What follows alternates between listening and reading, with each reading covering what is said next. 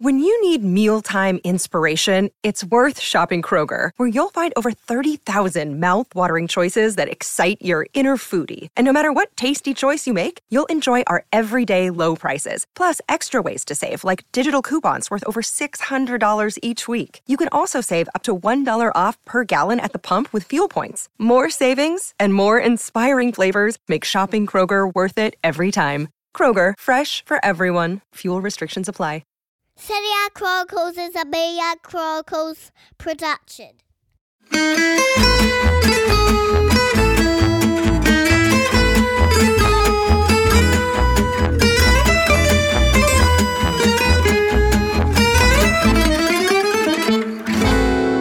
Hello and welcome to the Chronicles Q&A episode, where Nikki and I read through the best questions that we've received over the week and try to provide the answers. We've got quite a few exciting ones. I'm going to say Nikki really laughed at one of them. She loved it so much, but I won't tell you which one. Let's start with the first one, and it's from Mustafa in New Zealand. New Zealand, yay! Libby Capcace, huh? It seems to me that there are some very talented and exciting managers in the top echelon of Serie A at the moment, and in particular at the two Milan clubs. Good, I'm glad you said that. Why are there no real rumours of some of the other big European clubs coming in for the likes of Inzaghi or Pioli, given there are likely to be vacancies at the likes of Manchester United, Real Madrid and PSG in the near future? It's a really fascinating question. I think between those two managers that you've mentioned there, Inzaghi and Pioli, I can see a bigger market waiting for Pioli if he gets Milan across the line this season. I think you have to sort of take a sort of step back and think about where these managers are. I mean, Inzaghi has actually just made his big step. So Inzaghi, I think, did without a doubt sort of raise the bar at Lazio. He's a manager who did a good job at Lazio, who took them sort of consistently to the fringe of the Champions League, to being a team that competed for the Champions League, which is not the position that they were in when he arrived.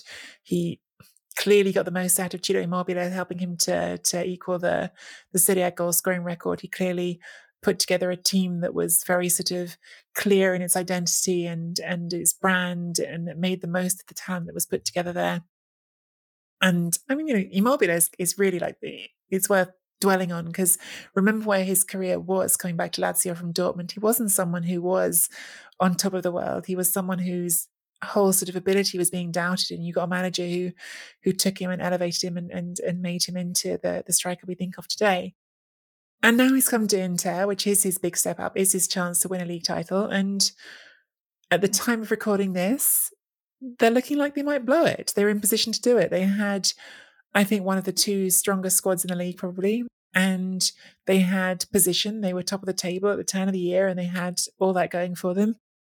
And their form in 2022 has tailed off really badly. And there are some questions about him that have come to the fore that we touched on in the main episode this week, about his substitutions and about whether or not he's able to build something sustainable. So I think internationally, a lot of people are probably looking at Inzaghi and trying to work out if he's ready for that sort of job. And it's really funny, I think, when this comes up, actually, because I wrote a column about Simone Inzaghi a few weeks ago, a column for an English audience, and you'd be amazed. Listeners to this podcast won't do it, but how many people listening to this podcast would be amazed by the amount of comments under that article going, oh, I remember when he scored for Milan against Liverpool in the Champions League. And you think, no, that's people. That's his brother. And the amount of people for whom sort of internationally Simone Inzaghi, but that really brought home to me how much Simone Inzaghi internationally just isn't a brand. Like, he isn't someone who's sort of got that fame, who's got that reputation. Like, it's just people see Inzaghi and their brains go straight to his brother. When clearly he's the better manager between the two of them, or at least the one who's done much more in his career. So Inzaghi, I just don't think he's going to get that attention until he, either wins this league title with Inter or does something else. I don't think he's got that positioning yet. Pioli is more interesting.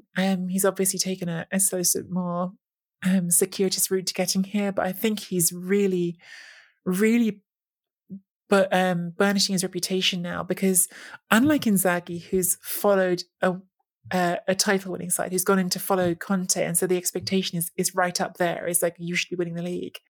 Pioli is on the verge of, or at least has the position to, help Milan win the league title for the first time in more than a decade, to help them become top team in Italy again, and to be all his work. It's not someone else who came before him and did it. He did it, and he did it with young players. And I think that that achievement would get the attention of big clubs in Europe. I think if he does it, if he gets Milan across the line, combined with perhaps some of what was seen in Europe, and I think that you have to also be realistic and say that Milan's Champions League performance this season was a bit disappointing, and that may hinder him to some degree. But I think if he wins the league, you'll start to see him getting linked to some of these jobs. And by the way, I think that he's young enough. He's not young, but he's young enough that he would consider that sort of move as well. I think it's on his mind that he's got scope in his career still to have that journey. Not necessarily this summer though. Like, it could be like a win the league, then the next step is, can you make Milan into more of a force in Europe? And then those jobs are waiting for you. But I think Pioli,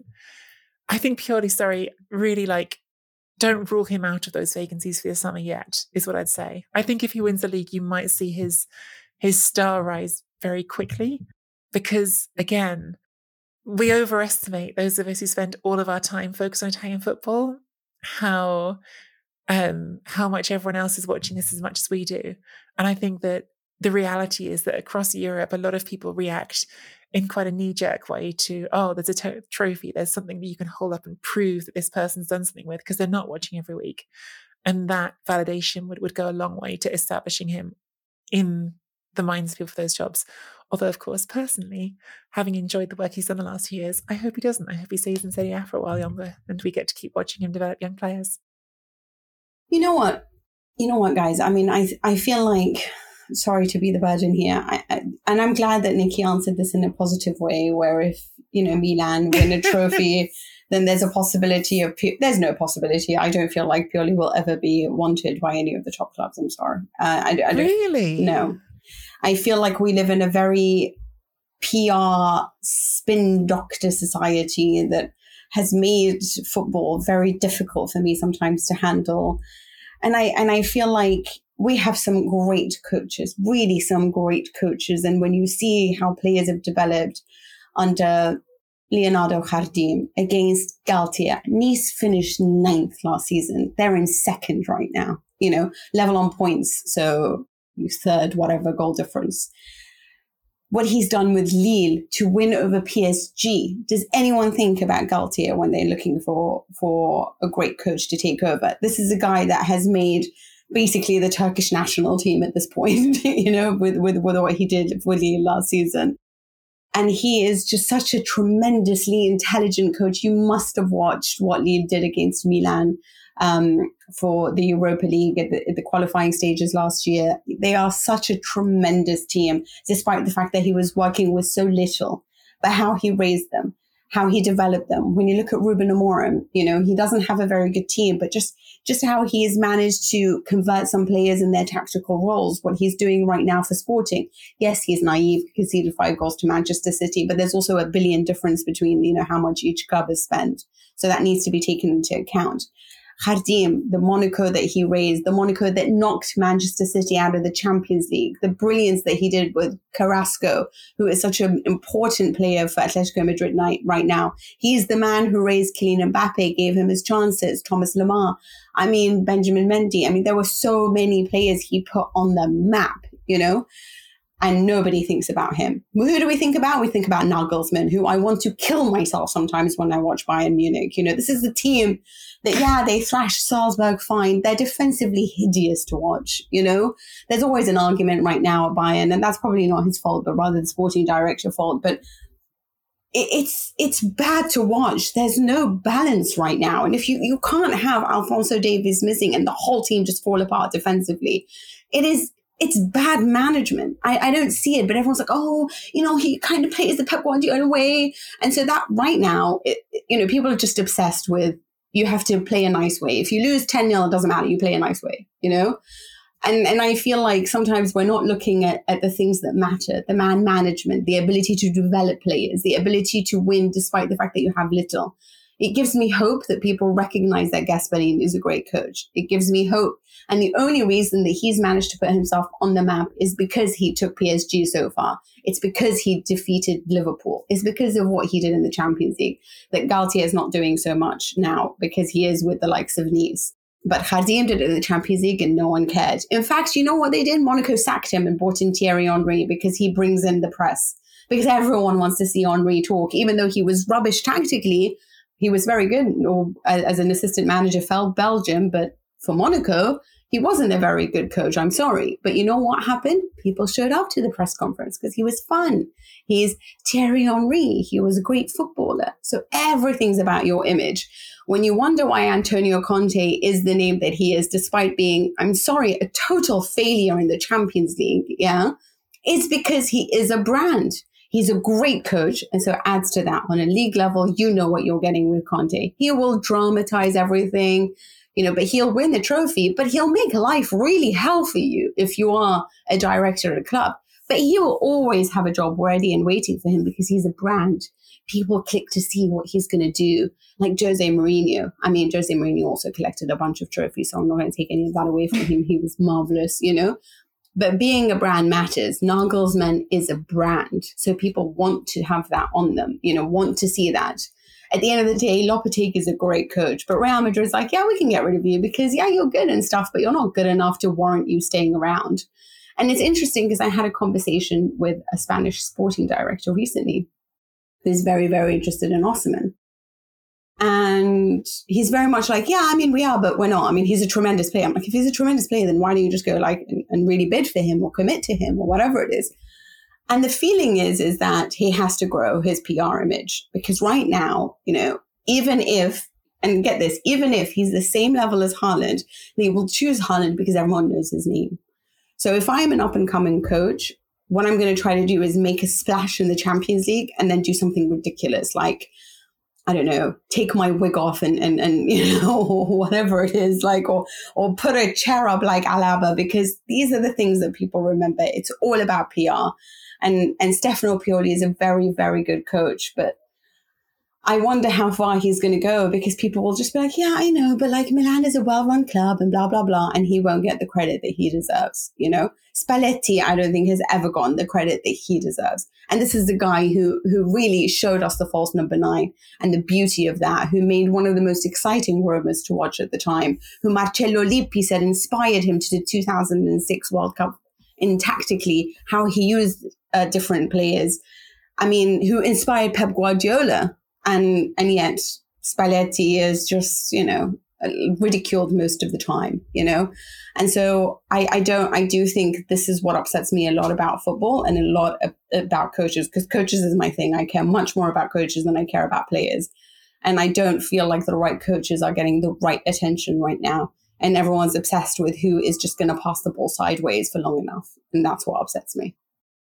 I hear you, and I agree with you about the value of PR, and I think you've put that so brilliantly, and I always enjoy a Mina rant, but I'm also going to come back at you with something, which is, first of all, I mean, Galtier, Jardim, yeah, but it's not Serie A, it's League One. I'm sorry, but that's part of the PR picture as well. Like, Ligue 1 is still not viewed as Serie A's, but Also, let me just finish this one because I think this is the sort of the big counter I have to you.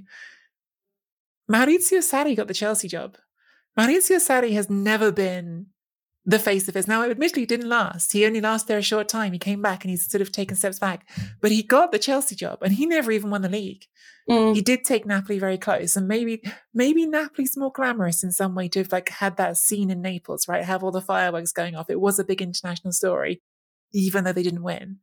But Sarri did get the Chelsea job. So if Sarri can get the Chelsea job, I don't see why Pioli couldn't get a comparable job. Because it's playing the same, it's that football. Everyone's obsessed with the next Pep Guardiola. It doesn't matter that Jurgen Klopp is winning or will win. No one is looking for the next Klopp. Everyone's looking for the next Pep.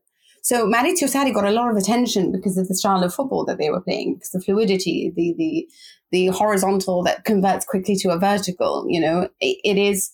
That's what they're obsessed with, which is why Nagelsmann has so much unnecessary. That probably annoys me more than all the others. But Khardim, you're right, he is in Liga. But look what he did the Champions League.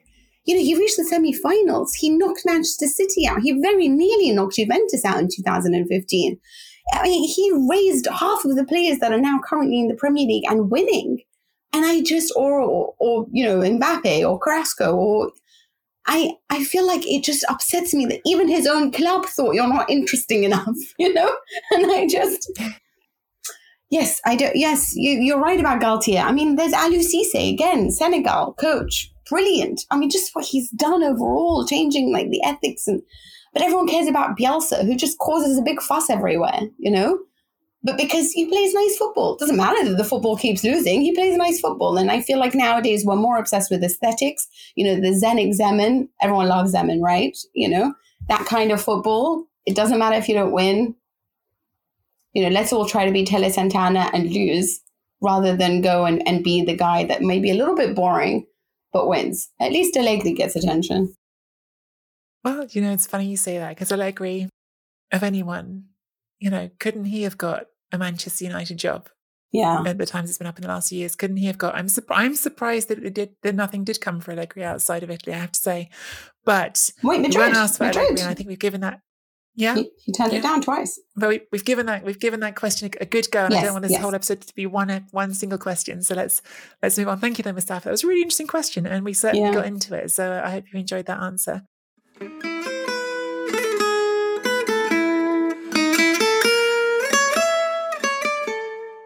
This podcast is sponsored by BetterHelp Online Therapy. Is something preventing you from achieving your goals? What interferes with your happiness? Check out our new sponsor, betterhelp.com/Serie A.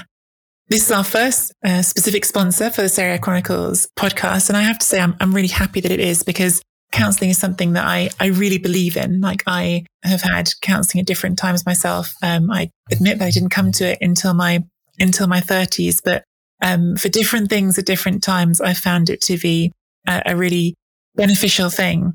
Just having someone outside your bubble to talk to and share those experiences with. And I think that probably now more than ever, actually, with everything that's gone on in the pandemic, there's probably quite a lot of people who've been quite stuck in their own bubble. And so I don't know how you feel about this, Mina. I think counseling can be a really good thing to do. Yes, I think it's a place where you feel you're free of judgment. You can talk to somebody who can really, it's almost just like having a friend. I mean, BetterHelp will assess your needs and match you with your own licensed professional therapist. And you'll connect in a safe and what you will hopefully feel as a private online environment. It's convenient and you can start communicating in under 48 hours. This isn't, just a sort of a crisis line. It's not self-help. It's professional counseling done securely online. And if you are having any troubles, and frankly speaking, it's like you said, I mean, nowadays it is a tougher environment that we're all living in. We have so much more expected of us. We are being squeezed all the time. And some of us would just appreciate a safe haven to talk to somebody outside of that world. Yeah, I think for me, it was a really big thing was just realizing, sometimes you have thoughts in your head that for whatever reason, you're not willing to say to people who actually know you. And when you have counseling, you can say things to those people, feeling free of the consequence of what you've been scared of saying things to people for is often or scared, can be any reason you just don't want to talk about something. Absolutely. They have licensed professional counselors on betterhelp.com. They specialize in all sorts of areas: depression, stress, anxiety, grief, LGBT matters, sleeping, trauma. Anything you share is going to be completely confidential. Again, these are licensed counselors, completely professional and affordable. So I want you to start living a happier life today. As a listener, you'll get 10% off your first month by visiting our sponsor at betterhelp.com/Serie A. Join over 1 million people who have taken charge of their mental health. Again, that's BetterHelp, HELP.com/Serie A. We have our second question here is from Jonathan Borders, who is a Tifosi Patreon member. Thank you, Jonathan, for being one of the Tifosi. Can you spend some time and explain Roma's lack of off the ball talent, he asks. I feel we are one of the worst clubs off the ball in Serie A. I have yawned at Roma this year more than ever, and I love this next bit. Is it Jose or is it life? It's just such a profound question, Jonathan. I don't know how to answer the bit about your life specifically, but we'll get to it. Under Fonseca, things weren't so boring, but I have got the hope in the special one. The red card was worth 9 points in my book. Also, I love Eldor Shomurodov.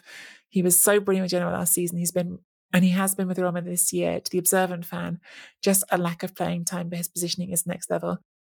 Mina, is it Jose or is it life? I don't know. I feel like I've made this point so much that you must be absolutely and deathly annoyed at me for saying this, but I do think that for a team that has spent all the money that they did spend over the summer, that does have Shomurodov, who I agree with you, I think is such a fantastic talent, but just not really being given the momentum and the number of minutes and the consistency allowed to allow him to grow, because I so agree with you. And there's nothing that he can't do. He can be a facilitator. He can be the goal scorer. I love a type of striker that doesn't know only how to do one thing, but can know how to do a bunch of things.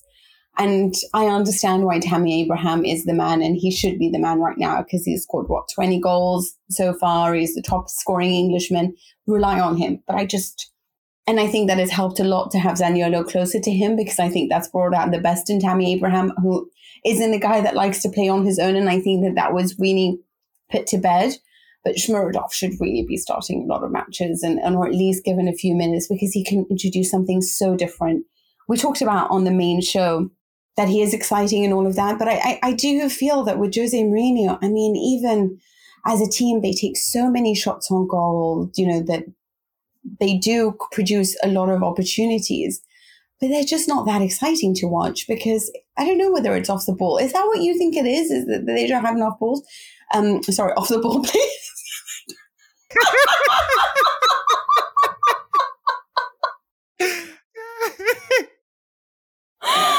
Oh, Jesus, never. Look, I'll sum it up. There's something that I thought Gazzetta said so perfectly. I mean, they do have balls. I'm so sorry. I actually love that, because Mina, honestly, like Jose Mourinho and the way like he talks when things like are and aren't working, it's always all about that sort of language. It's always like, oh, you need to show some cojones. I mean, I don't know if he'd use cojones or he'd use scatole, who's talking Italian, but he's all about that. He's all about that language. So yeah, don't back down, Mina. That's what Gazzetta wrote. It just said there's no game, but just a whole lot of effort. And that's what Roma is right now. It's a whole lot of effort that covers up for the fact that there isn't a strategy, an attacking strategy that I know what's going to happen, or I can see a sort of identity. It's compact and try to be vertical. It's last minute goals. It's being rescued by the brilliance that does exist in the team. But I think that, there are certain players that are certainly growing within the side and showing the best of themselves. But you're right. I saw there was a lot more of an identity with Fonseca. I could see a clear strategy of what he was trying to build. It was an exciting team. There was a lot of adjustments on a tactical level when they faced an opponent that closed or were open on one side, or there was a deficiency somewhere. I thought Fonseca was very good with the substitutions, or how he at least tried to tweak the game to either pad out the midfield and I just don't see that from Jose Mourinho. I feel like it's a lot of Hail Marys. It's a lot of let's put on a lot of attackers and see what happens right now. And that's why it's a little bit dull. And even in terms of, they talk about a lot of effort, like Gazzetta said, but at the same time, in terms of kilometers run and how much of the ground that they're covering, only two teams are worse than Roma who have run less, and that's Udinese and Bologna. So Roma actually don't even cover that much ground. It's just a side that I'm not yet sure what to think of them. But if I have a whole schedule of football to watch on a Sunday, yeah, I'll be honest with you. I watched a lot of Roma last season, but I'm not that much interested in watching them as much this year round. What about you, Nikki? I've been trying to sort of work out what I think exactly Jonathan means with that off the ball, because I think you can interpret that in different ways. Like one of them is sort of the thing which you've just sort of answered, I think, to an extent, which is, do they work harder than everyone else? Because that's like what comes to my mind is like off the ball movement is like who's putting the effort in, who's keeping on running, who's constantly giving their teammates an option. Because I think that's so important in football teams. I think it's one of the things that can really kill a team is when, you know, you're getting someone on the ball and you look around and no one's moving. And talking in sort of strictly numeric terms, you've sort of just poured water to an extent on the idea that they're a great sort of that kind of off the ball team, because you're saying they don't have the same distance covered as some other teams, and that's just. But of course, like not everything can be measured in that way, right? Because you can conserve energy and just move at the right times rather than being in constant motion and still be a very effective off the ball teammate, I suppose, to your teammates in possession.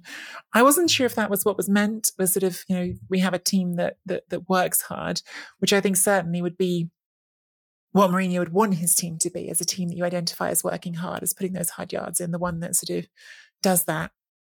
Or if he meant more that he thinks there's a lot of intelligent players in this team who are really sort of smart in the way they move and in the way that they position themselves. And I think that there is certainly a category of players in this team who I would agree with that for. I think Tammy Abraham has shown himself to be a smart off-the-ball player. I think he's been a really sort of a fascinatingly effective centre forward for Roma this season. I think he's one of the great sort of stories of this season. I think his goal-scoring feats, particularly over the last period, have been really consistently good, and it's wonderful to see someone like that come to a different league and establish themselves and go from being someone who couldn't get that regular opportunity at Chelsea to being someone who I think now lots of people at Chelsea would like to sign back and send Lukaku going the other way, frankly, at this point. And perhaps misguidedly, by the way, because it doesn't necessarily work like that. It doesn't matter that just because you score with one team, you don't automatically go and score goals for another team. But I think he's an example of someone who does move very smartly off the ball. I know Jonathan sort of mentioned Shomurodov as someone who he admired in that way. You know, some of the other players I really admire in this team, like Lorenzo Pellegrini, I'm not saying his movement is bad, but I think of him very much as an on-the-ball player, actually. I think of him as very much as someone who contributes the most to his team when he's carrying it, when he's moving. And perhaps Mkhitaryan's another sort of off-the-ball player who definitely contributes in that way, and not necessarily in a sort of purely, you know, running hard all the time kind of way. But yeah, I almost wanted to drill down on that off-the-ball sort of logic with Jonathan and know a bit better exactly what he means by it. But there's lots to like in this Roma team overall. I just don't see them as at the level they want to be, which is a Champions League team. And I don't think that the answer to that was ever, even giving Jose Mourinho full credit, which I'm not certain he deserves. I don't think the answer to that was ever the manager. I think that the squad is just not at the level of those teams in the top four. For me, Mkhitaryan's an on-the-ball player, so that's interesting. Yeah. Here's the one thing, but it's interesting that you don't see it as that. So that makes me think, wait, is he then on the ball or off the ball? So, well, he's not a hard running. He's not a hard running player. No, but you're about tactical. Drawing that distinction. Yeah, it's just because I see him as being so clever on the ball that I think of him as a guy who can maintain possession, and that's how I define on the ball. You know. Okay, yeah. I think for me, I've always seen off the ball as players who, like you said, you know, they're intelligent runners off the ball and they know where to position themselves to ensure the fluidity of the whole game. When you have a team of players who are off the ball, you have to have a manager who's very good at creating perfect strategies and a real clear tactical identity. And obviously, it helps a lot when you have players who are of a certain level of intelligence. I think why Juventus worked so well with so many off-the-ball players at one stage is because when you have players like Khedira and Marchisio who are tactically intelligent and will move into spaces without needing to tell them what to do, it allows for a better strategy, and that way you don't have to have too many. But then at the same time, I don't know whether Mourinho is very good at that, because sometimes I look at Manchester United and I think they manage such great victories. I mean, to at least come second, despite the fact that what we've seen of them since then. But then I never saw a clear strategy on the pitch. I never saw a clear identity. I didn't see that at Tottenham, and I'm not seeing that at Roma. So I feel like it's very hard to then be very intelligent off the ball. But here's my issue with it is I sometimes don't want to blame Mourinho because I blame management. You can't go from a coach like Fonseca I mean, if I go from Fonseca, I think of De Zerbi afterwards, or I think of somebody that can continue that thread, or maybe or Dionisi who can play that type of football, but then also make it vertical and a little bit combining of the two, like a Luis Enrique. I definitely don't think it's very ideal to go from somebody who plays that style of football like Fonseca did, that relies a lot on youth, that relies a lot on possession, which also at times could be counterattacking, but then go into Jose Mourinho because you just felt there was a mentality issue. I think there's no clear continuation of a plan. There was a clear continuation, Conte to Inzaghi. I just don't know Inter, but with Roma, I have an issue with the way that they are progressing this project that they keep talking of, because I don't see a strategy, even with the way that they buy players. I don't see the strategy. And so I don't know whether I can entirely blame just the coach, or whether there's management that's not providing the right support and has the right idea of how to progress this team on a project level. Yeah, I think that the appointment smacked of a lack of long-term planning, didn't it? Exactly. Just to say as well, because I didn't say it before, Shomurodov is another player who I do really like Shomurodov, and I think he's an off-the-ball player. I agree with Jonathan on that. I think he's a player whose movement is really sort of subtle at times and nice, and I hope he gets more opportunities. I think he's one that I enjoy watching play football. Okay, we have time to squeeze the last one, but we are going to try to keep it tight. And it is thank you to Michael Betts, who is a Chronicles Tifosi Patreon member. We didn't want to ignore this question because we loved it when it came in. It's not exactly about current Serie A, but what do you make of Lukaku? Is he that dependent on playing in a system that maximizes his strengths? At Inter last season, he started affecting big games rather than disappearing as he did at United and Everton. What happened to him this year? What happened, Nikki? Yeah, I mean, there probably is like a really long answer to give on this one, but like the short answer, I think, is yes. I think like lots of strikers, he clearly produces better in different systems. I think it's one of the things that is just hugely underestimated in football in general, is how much context makes a difference to a player. I think there are all sorts of players who thrive or fail based on whether they're in the right team at the right time. I think there are all sorts of footballers whose careers we never saw because they never found the way to a coach who knew how to make the most out of them. I think I mentioned already earlier Ciro Immobile and how differently his career was going before he found Simone Inzaghi at Lazio, and how that just saved him basically. I've been listening to people recently talking about how sort of static Lukaku is and how he doesn't move, and I just thought to myself, but he did move at Inter. Like at Inter, he really actually had that sort of habit of rolling out to the flanks quite a lot, of sort of doing that sort of slightly sort of, if you want to be mean about it, you'd say it's a sort of the QE2 type term, but this is the big wide turning out to the flanks and then just marauding past defenders when he got there. And I think it was really effective for Inter. And I think that absolutely Antonio Conte was a manager who understood him, who always clearly knew in his own mind that he had a plan for Lukaku because he wanted him for so long, wanted him at Juventus, wanted him everywhere, and had this idea of how to use him, and it worked. And I think that at Chelsea, it's a different system, and it hasn't worked for him as well. So that's the very short answer. I mean, the longer answer involves like a bit more digging down to those tactics and exactly why. But I'm sort of conscious that we haven't got unlimited time.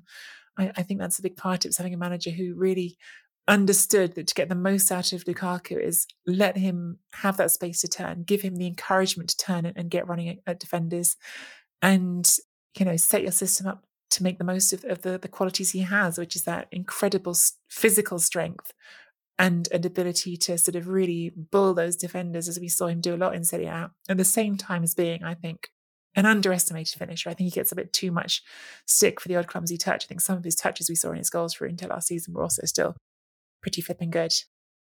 Is it that, I guess what made him so special is, just because I am somebody who is a bit of a tactical geek, that they were quite of a low team. They defended as a low block Inter, and then he had space where he could show off his acceleration and then had time to then obviously perfect his finishing. Whereas Chelsea play much higher up the pitch, and he needs to be better in I guess the tighter spaces. And it is a lot more about managing the ball, which is everyone was saying, oh, they must really regret letting go of Tammy Abraham. Tammy Abraham, I think, has also some of those characteristics where he'd be better with a Conte team, I think, than perhaps this Chelsea team. Is that what it is? Just wanted to check if it's the same as mine and what I'm thinking. I think that's really well observed. Yeah. Okay. I think that's really well observed. Here's the thing, right? If Lukaku was great at Chelsea as well as he was at Inter, then he is one of those very, very special ones, And I think that there are good strikers and there are the very best. And sometimes we want everyone to be Cristiano Ronaldo and we want everyone to be these wonderful guys, but it's very hard to move from different tactics and different teams and still produce at a very high level. And if you do manage that, then you're obviously, one of the very best. And that's why even, for example, Messi, who was booed over the weekend and stuff, there is going to be a difference to adapting to the tactics at hand and the team around you, which is why perhaps performances for PSG are not as great as at PSG are not as great as what they were at Barcelona. And it is, a form of tactics. It's confidence. It's how happy you are. It's whether or not you've suffered from COVID and have had problems, or if injuries has been a problem, or your family is happy. Di Maria was man of the match in the final and the last game he played for Real Madrid, and he moved to Manchester United and he just hated everything there and just didn't even perform. Coutinho was somebody that Inter just thought, yeah, this isn't going to work out. Ciao. And then he became like a phenomenon at Liverpool. And then all the things that we thought, but he is like, perhaps a little bit physically weak, or perhaps this, or perhaps that. We saw all of those weaknesses as well in Barcelona. So it is about the club. It is about all these things combined. And I agree with that. But for me, I guess my major issue with Lukaku has been is that he talks a lot. And I think he would be a lot better, because then he sets himself standards and then he sets himself and opens himself to different, I guess, to a lot of criticism. Sometimes that's unwarranted and not really needed to help with his confidence, because he is a confidence player. He is a guy who needs his mother and his daughter and he wants to be loved. And if you are that kind of guy, then I think you're better off just not speaking that much and allowing people just to decide on their own. And I think that for him, one of the reasons he succeeded so much in Inter is because he had a coach that loved him and a city that loved him. And right now he has to do all that again at Chelsea. And it's not helping when the tactics don't suit him. But I think also coming out and saying, I can't believe I wasn't rated in the top 5 greatest players. There's just no need to say that. It's like Igor Tudor saying what he did about Osimhen. There's just no need to talk about that. You aren't, it takes many, many years to be considered the best. People don't call you the best straight away. I mean, people were still doubting what Karim Benzema could do. And yet he's shown himself to be the man with Ronaldo and the man without Ronaldo. But it's taken a decade before people have started to really appreciate the value of Benzema, his ability and technicality on the ball, his extreme intelligence. I have never seen, honestly, a number 9 who is as intelligent as Benzema. And I feel like Lukaku saying the things of, is this a great moment? It's, I am one of the top 5. It takes so much to be the top 5. And in order for you to be one of the best strikers of the world, you have to prove yourself in any tactic, with any coach, in any formation, in any style of play, and in any club. It took, Ronaldo was a guy that never managed to score in the big games when he was at United. And, Manchester, after he moved to Real Madrid, they were being knocked out by Lyon in the last 16, 2 years in a row, I believe. So it took a while before he learned to also be the very best. But you just keep your mouth quiet and you just go forward. And that annoys me a little bit of Lukaku, that he doesn't do that. And I think that people were so quick to jump onto it. He had a good manager that brought out the best of him. He's a very good number 9. Is he the very best? I think we're expecting too much, because based on what we've seen so far, and he is still only 28. I mean, actually, he should be at his peak right now. But sorry, I was about to say he's in my head, he's still 25. Yeah, but actually he's 28. I've never seen enough on the ball that has ever made me think to myself, he's a legend. So, and I think that he's talked so much that people expect that from him. And so for me, frankly, he's dug his own grave. And to be the very best, if you are trying to compete with these guys, you need to show me that you can do that in every match, in all the big matches. And again, at Inter, you didn't play in the Champions League at the very highest level. You didn't reach the knockout stages, so I don't know how to judge. I think the other thing that I would just add on to that, we focus on the tactical side of things. So I think there is something for Lukaku. I think he feels like one of those players who produces his best when he feels loved. Yeah. And I think there is something psychological with him as well. And I think that was the other thing that he's lost moving from Inter to Chelsea, is that it was like, instead of sort of feeling like he did, certainly by the end of that time at Inter, when he's literally sort of, and not even to the end. I mean, as soon as he arrived at Inter, he had, even some of the less savoury elements of the ultra base sort of making such a big deal of him and flattering him. And I think that, the murals that got devoted to him he loved that. in Milan, like he was an icon, and I think he really loved it. And I think it was it was a way to get the best out of him. And I think that some players respond to different situations differently, but I think that was a good situation for him. And that's something that he's lost as well as any tactical stuff. Is there anything else that you wanted to add to that, Mina, or? No, I just want to say that he is a good number 9, but I just sometimes, let's not expect the world from them, I mean, obviously I do expect more from him at Chelsea considering his price tag, but you never know. Maybe Tuchel will go, a new coach will come in and they'll play to exactly his strengths, or he'll move to Spurs and show us what we've been missing. And look, it's never an exact science. And don't forget, in all this conversation, I think it's almost like a thing that's sort of funny how one player impacts the next one. And this is not the Premier League podcast, but I think it's interesting how everyone up till this season was talking about how Chelsea overpaid for Kai Havertz and how he hadn't lived up to the amount of money that was spent on him. So, it's tough to go to a top club and succeed. That's just an obvious truth. But we are out of time for today, and we hope you enjoyed this Chronicles Q&A. Please do check out our website at SeriaChronicles.com and click the Chronicles Tifosi button if you would like to join our Patreon community, where you can have access to exclusive episodes and bonus content. We've got one coming up this week, a special episode deep dive on Empoli. There'll be some content around Juventus in the Champions League in midweek as well, and no doubt anything else that comes into our heads. But yes, go do that if you would like to become part of that community and to support the show. You can also offer a one-time tip if you would like to. On the website, there's a button there to our Ko-fi page. Get your questions in on Twitter at SeriaChronPod for our Q&A episodes with the hashtag Chronicles Q&A, or send us a voice message via the website and we'll put your voice in the show. Only one person's done this so far and I really enjoyed it, but I understand if you don't put their voice on as well. So we don't mind. You can send them by email or by voice, but we did enjoy the voice message. Find us on Twitter at Mina Rzouki, at Nikki Bandini, and subscribe to the Serie A Chronicles YouTube channel for clips of the show as well. That's all we've got for you today. We will see you again next week. Bye for now.